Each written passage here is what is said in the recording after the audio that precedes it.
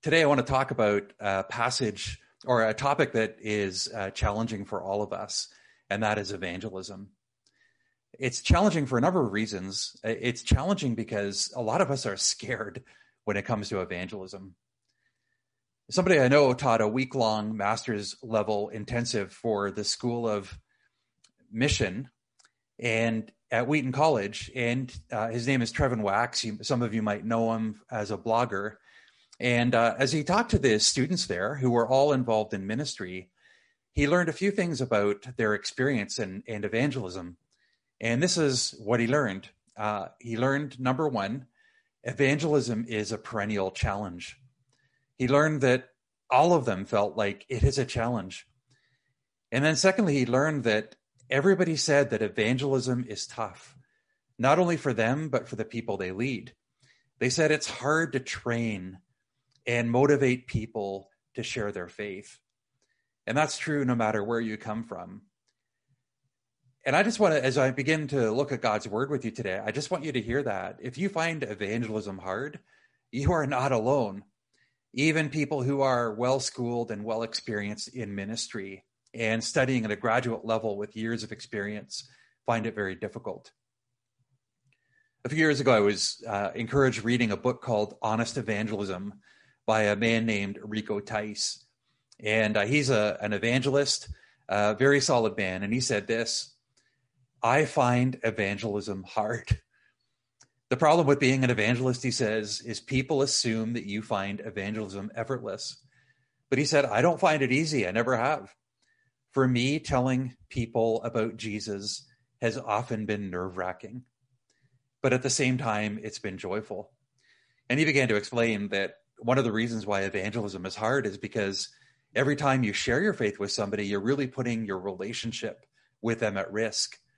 You could provoke people. They could reject not just the message, but you.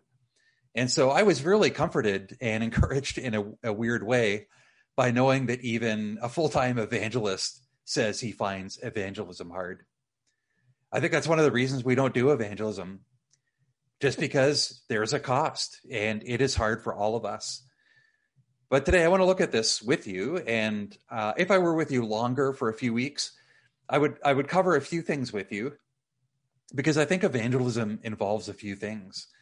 And so if I were with you, I'm not going to develop this a lot. I think evangelism involves, to a certain extent, showing the gospel.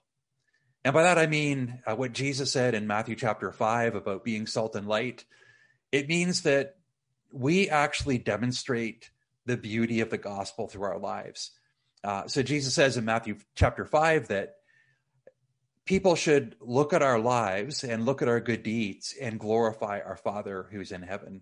There should be something compelling about the way that we live, that people are actually drawn to Jesus and give glory to our Father because they see the evidence of faithfulness in our lives. Well, if I were to be with you another week, that would maybe be the first week I would talk to you about the importance of showing the gospel in our lives. If I were to be with you the third week, probably I would talk about telling the gospel. At some point, the gospel involves a verbal proclamation.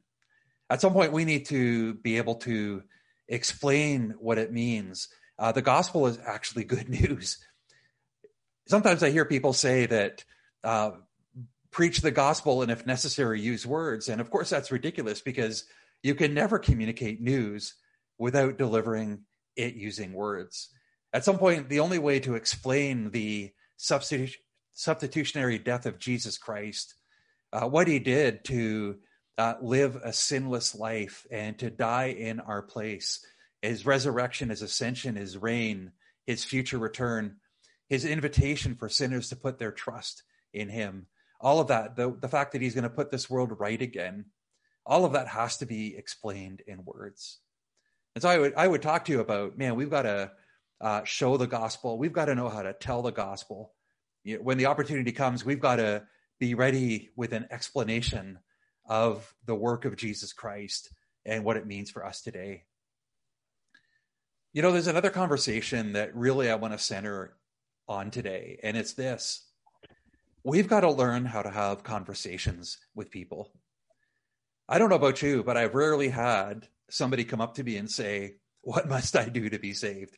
It can happen. I think it's happened once to me. But a large part of evangelism, I think, is actually just having stimulating conversations with people. And part of that is asking good questions. There's a book called Sharing Jesus Without Freaking Out. I love that title, Sharing Jesus Without Freaking Out. And he says this, the author says this: what if we spent less time giving people scripted evangelistic presentations and instead simply learned to introduce Jesus into the normal conversations we already have? I love that. Instead of looking for ways to spurt out our memorized script or to have a certain formulaic presentation that we're angling to give, what if we actually learn to enter into conversations with people and answer their questions, ask questions, get them to ask us questions? And so today I want to look at that. And I want to look at a story that we find in the Gospel of Mark. I'm going to read it for you. And then I want to just explain, I think, what Jesus does here and give you some questions you can use in your own life. So here's a story where Jesus used a question. And the story is found in Mark chapter 10, a well-known story. If you've been in church, you might be familiar with this. This is going to hit us on a couple of levels. I think it's going to hit us because Jesus has a word for us today in this passage. And I don't want to miss that. I want you to hear the word that Jesus has for us as he interacts with this young man.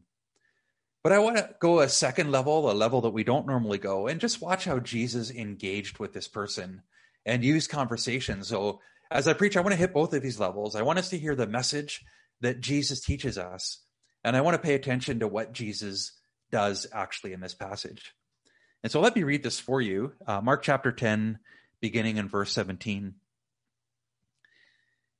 And as he was setting out on his journey, a man ran up and knelt before him and asked, "Good teacher, what must I do to inherit eternal life?" And then Jesus said to him, "Why do you call me good? No one is good except for God alone." And it's interesting how Jesus responded. "You know the commandments: do not murder, do not commit adultery, do not steal, do not bear false witness, do not defraud, honor your father and mother." And he said to him, "Teacher, all these I have kept from my youth." And Jesus, looking at him, loved him and said to him, "You lack one thing. Go sell all that you have and give to the poor, and you will have treasure in heaven, and come, follow me." Disheartened by the saying, he went away sorrowful, for he had great possessions. Well, the question that this man asked Jesus, "Good teacher, what must I do to inherit eternal life?" I don't know that you could get a better setup for a gospel presentation. I've rarely had this. I would love for people to come up to me and say, "Daryl, what must I do to have eternal life?" Honestly, I don't think anyone's ever asked me a question that clearly. Even I could knock that one out of the park. It doesn't get any easier than that. But I want you to notice how Jesus responded. He didn't immediately answer. Instead, Jesus asked a question. And I want you to notice this, because you and I, if we were grading Jesus based on our normal evangelistic approach, we would probably say Jesus flubbed his response here. Like, we're just expecting him to give a clear gospel presentation, to invite this man to pray and accept him into his life. But what he does in verse 18 is he does something probably none of us would have done. He asks this man a question. "Why do you call me good? No one is good except for God alone." Okay, so a couple of things here. This is not unusual for Jesus. In fact, the way that Jesus usually answers questions in the Gospels is he asks a question in response. One man observed the way that Jesus interacted with people in the Gospels, and he said this: "I once did a study of how Jesus answered every question that was asked of him in all four Gospels. Answering a question with a question was the norm. A clear, concise, direct answer was a rarity." And I want you to notice this, because I wonder if there's something for us to learn here. Jesus strategically asked questions because he knew a good way to get to the heart of an issue was by probing and asking questions. Jesus was not content with staying on the surface and just answering questions. He wanted to get to the heart of the issue.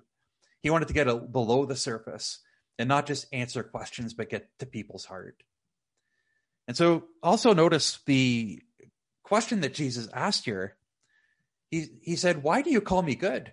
No one is good except for God alone." A lot of people have tried to figure out why Jesus asked this question.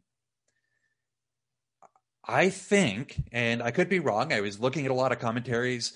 Nobody's 100% sure what Jesus is doing, but I think this is a fairly good guess here. Jesus is trying to get at this man's assumptions. Jesus was trying to really get at the heart of what this man believed about God and about himself.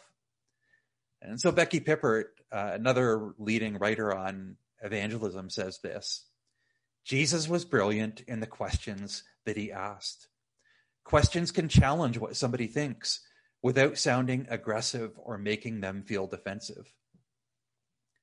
And so whenever somebody comes to you and you can tell that they have assumptions about who God is or what eternal life is like, or even what Christianity is about, a good way to surface that and to get to the heart of the issue is by asking questions that begin to surface that assumption, especially if it can help you get to an important underlying issue. Okay, so Jesus is already beginning to probe this man's heart. He's not just content to say, "I've got one on the hook here." Jesus wants to really understand this man's heart and make sure that he understands what he's asking. But then Jesus does something surprising. And again, I have a guess that most evangelism teachers, if this wasn't Jesus, they would say that Jesus answered wrong. Of course, we know that Jesus didn't answer wrong. But what Jesus does here is so surprising that I think if I tried to do it without this passage and somebody was marking me, they'd say, "Daryl, you flubbed that. You completely messed up. This man's asking you how to have eternal life." Well, look what Jesus says here. He doesn't give the answer we would expect. We would expect that Jesus would say, "Okay, you've got to repent of your sins. You've got to turn in repentance and faith to me. You've got to put your trust in me and make me Lord and Savior of your life." But look at what Jesus says here. Jesus begins to list the second table of the Ten Commandments. Jesus begins to, the Ten Commandments are divided into the first four commandments that really do deal with our relationship with the Lord. Of course, they're all related. They all deal with our relationship with the Lord. But four are more Godward in direction. And then six are to do with our relationships with each other. And the ones that Jesus skips are basically the earlier ones. And it's interesting because he skips the final command. But in just a few sentences, Jesus says, "Listen, you know the commandments. Do not murder. Do not commit adultery. Do not steal. Do not bear false witness. Do not defraud. Honor your father and your mother." And Jesus is beginning to surface some deeper issues. He's not just answering the man's question. He's actually beginning to get to the man's heart. He's really trying to get to the underlying surfaces that this man faces and then begin to get to the real issue of the man's heart. Well, that's what Jesus does. And this man, he does what I think Jesus expects him to do. He pats himself on the back and says actually that he's pretty good, that he's kept all the commands. But then Jesus centered on the one that he knew was a problem for this man, the final commandment, the commandment not to covet. It has to do with the heart's attitude towards money. And so in verse 21, Jesus, looking at him, loved him and said to him, "You lack one thing. Go sell all that you have and give to the poor, and you will have treasure in heaven, and come follow me." Okay, so what is Jesus doing here? A lot of people have misunderstood this passage, and they've thought that Jesus here is saying that the thing that every believer in Jesus Christ must do is to sell everything they have and give it to the poor and be possessionless and follow him. I don't think that's what Jesus is saying here. That's not the clear, consistent teaching that Jesus gave. That would be hard to sustain that view from Scripture. There's really no command in Scripture that this is a calling of every believer to sell their possessions and give everything away and follow him. I think what Jesus is doing here is catering his gospel presentation to this man in particular. What Jesus is doing is he knows the particular issue that this man faces, and he's zeroing in on that particular issue itself. I'll give you an example. If I were talking with, say, a man who was unfaithful to his wife and wanted to follow Jesus, probably the command I would zero in on as he was wrestling with, what does it mean to follow Jesus? The one that I would zero in is you need to understand that what you're doing to your wife is sin. I would point them to the command about adultery and say that Jesus is calling you to repent of this particular sin and to put him first over the sin that you're currently choosing. And what Jesus is doing here is he's pressing in on this man's heart. He knows the presenting issues of this man's heart, and he wants to put pressure there because this man has to really grapple with whether he wants to honor God with his life. You remember I said the second table of the Ten Commandments is really about our relationship with not Godward, but with stuff and people. Well, really what Jesus is giving here is a version of the first commandment. Don't have any gods before me. And he's really pressing this home in the area of money. Are you prepared to really put God first? Jesus has no generic gospel presentation. Jesus never just pulled out, the illustration or a pamphlet and gave it to everybody and said, here's the gospel. There's one gospel, but it's so multifaceted and rich that you can approach it from many angles. And you can get to the same great news from many different places. And that's what Jesus does here. A couple of scholars write this: when Jesus and the apostles proclaim the gospel throughout the New Testament, even though they consistently proclaim the essence of its message, they're flexible in what aspect of the message they bring to the forefront. And so both Paul and Jesus, for instance, they adjust their approach and emphasis depending on the context. And for that reason, they don't sound exactly alike. Jesus' explanation to the rich young ruler of how to gain eternal life is quite different from his parable of the self-righteous Pharisee and the tax collector who went away justified before God. Jesus catered his message, same message, but Jesus tweaked his message for the particular person that he was talking to. In this case, Jesus knew that this man loved money more than he loved God, and he went to that issue with laser focus. In this entire question, Jesus has masterfully used questions and steered the conversation to get at the real issue of the heart of the person before him. I read about a theologian who was asked by a student, "What's your best argument for Christianity? What's your best argument for Christianity?" And the theologian answered this very wisely: "Well, it depends. It depends on who I'm talking to and what the situation is." That frustrated the student, but it's a great answer. There is no one best argument for Christianity. There is only the person in front of you, and really understanding their heart, asking questions to understand their issue, and then tweaking the gospel message to speak to their particular needs. Before we can explain the gospel to people, it really helps to know where they're coming from, and then to adapt the message to them and their particular issues and questions. And of course, Jesus did that better than we ever would, but all it really takes is listening to what's going on in the person in front of us, paying attention and trying to get to the heart of the issue rather than just staying on the surface. What I want to do for just a minute before I said I wanted to look at two levels. What I want to do for just a minute is to speak to our hearts today. I think looking at a passage like this, we have to ask, what are we clinging to rather than God? I mean, if Jesus were to probe our heart and lean in on an area where we put a God before him. We're holding on to our career or money or our sexual freedom or our autonomy. I don't know what it might be. And in all of our cases, we're all tempted in different areas. I think Jesus would lean on us, and we want to ask Jesus, can we follow you? And I believe Jesus would say, you are saved by grace alone. You're not saved by works. Turning to me involves turning away, repenting of all the things that you're chasing after and following me. I love how Jesus does it. Jesus does it gently.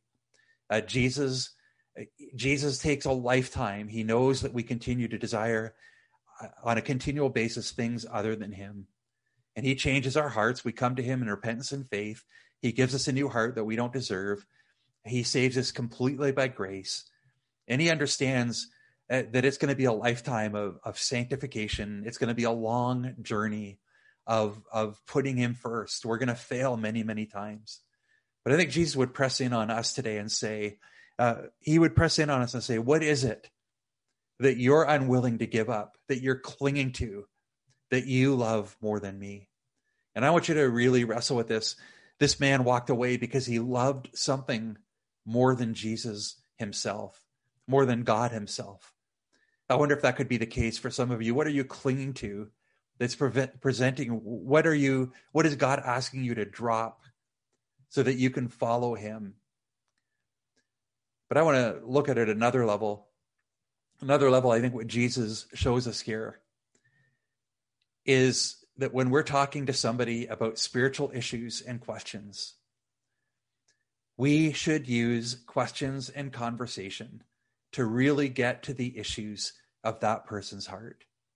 What Jesus shows us in this passage by his example is that when we're talking to somebody about spiritual issues, we should use questions and conversation to try to get to the issues of that person's heart.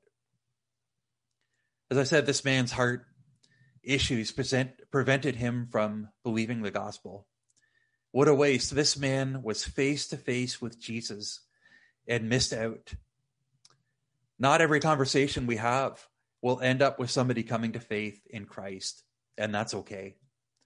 What started out in this passage as seeming like a slam dunk, easy gospel presentation turned into something more challenging because Jesus didn't just want to deal with surface issues. Jesus wanted to deal with the issues of the heart, and so should we. I want to just spend a couple of minutes as I close trying to think of ways to apply what we've learned from Jesus here. And I want to preface what I'm going to say by just admitting that it is intimidating to watch Jesus engage somebody. It's a little bit like somebody telling you, all you need to do is to watch Kawhi Leonard play basketball and copy him. That's all it takes. Of course, Jesus is going to do it better than we will.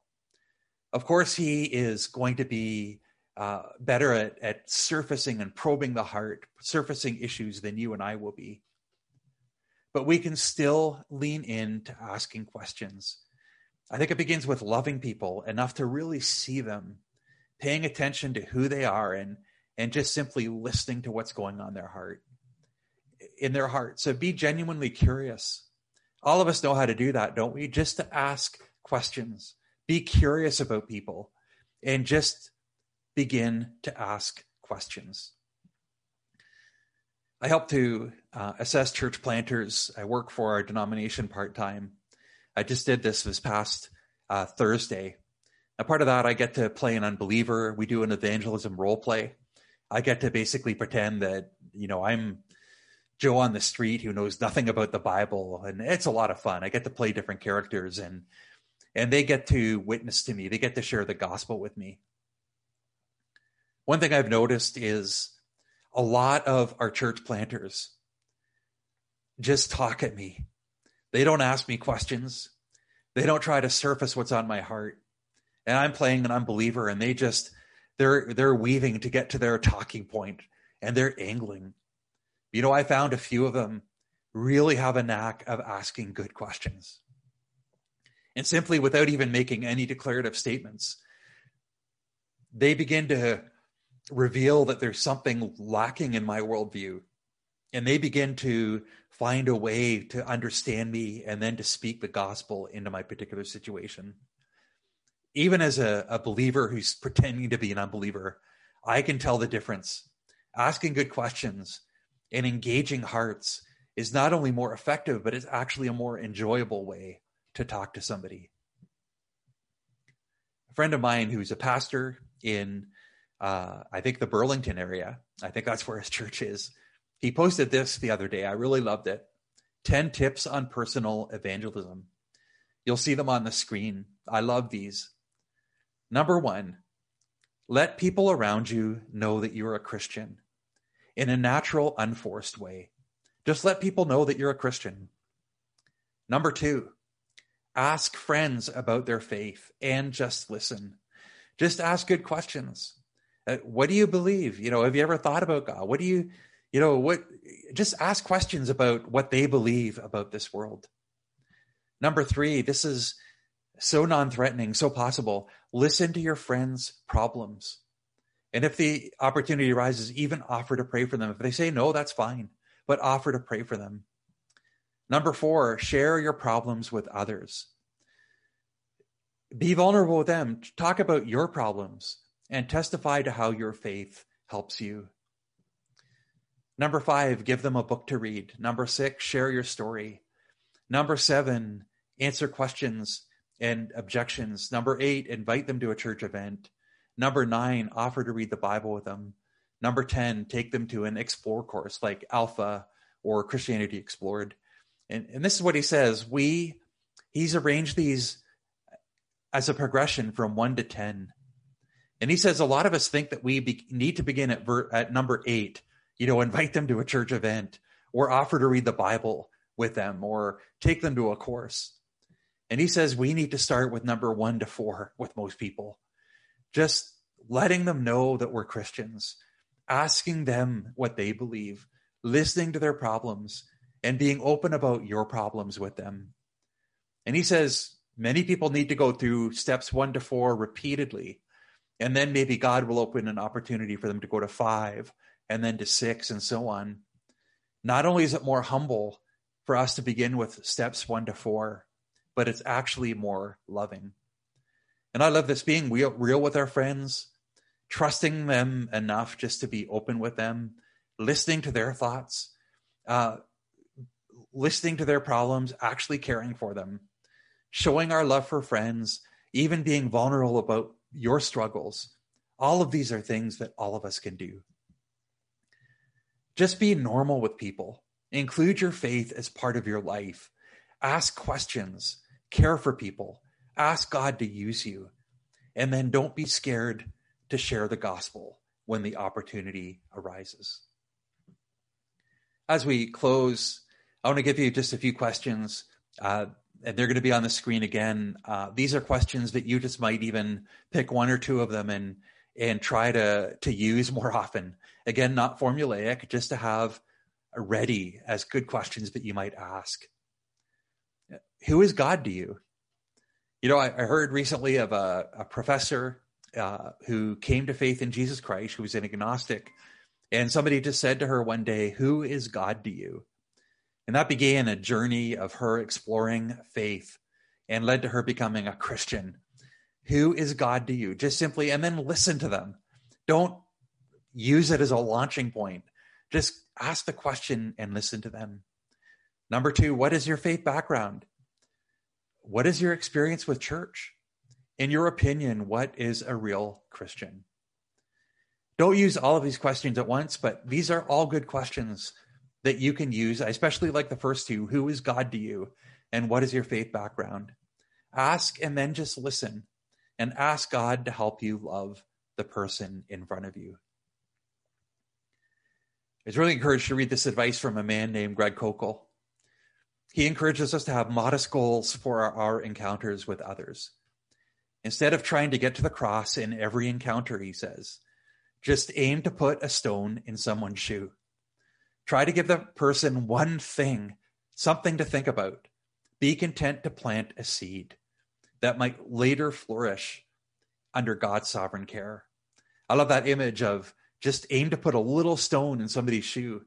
something that they'll walk away and it'll be so irritating to them. Just that question that they keep thinking about that they can't get rid of.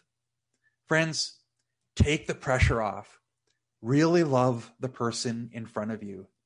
Try to understand where they're coming from and ask good questions. Be content with just raising issues sometimes. Don't misunderstand me. I said last week, if I were to have taught you last week, I said that I would teach you about the importance of showing the gospel. If I were teaching you next week, I'd talk about the importance of explaining the gospel. I'm not shying away at all from sharing the gospel verbally. But the place to begin is by having conversations with people that just get them thinking and it's all about putting stones in their shoes. And so here it is in one sentence.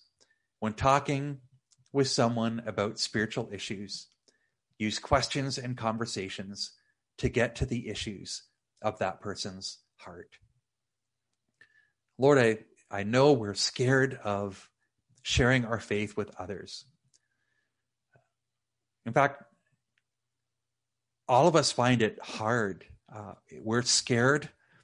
Many times we just feel like we don't do a good job. We don't know where to begin. My prayer first is for those who are listening today,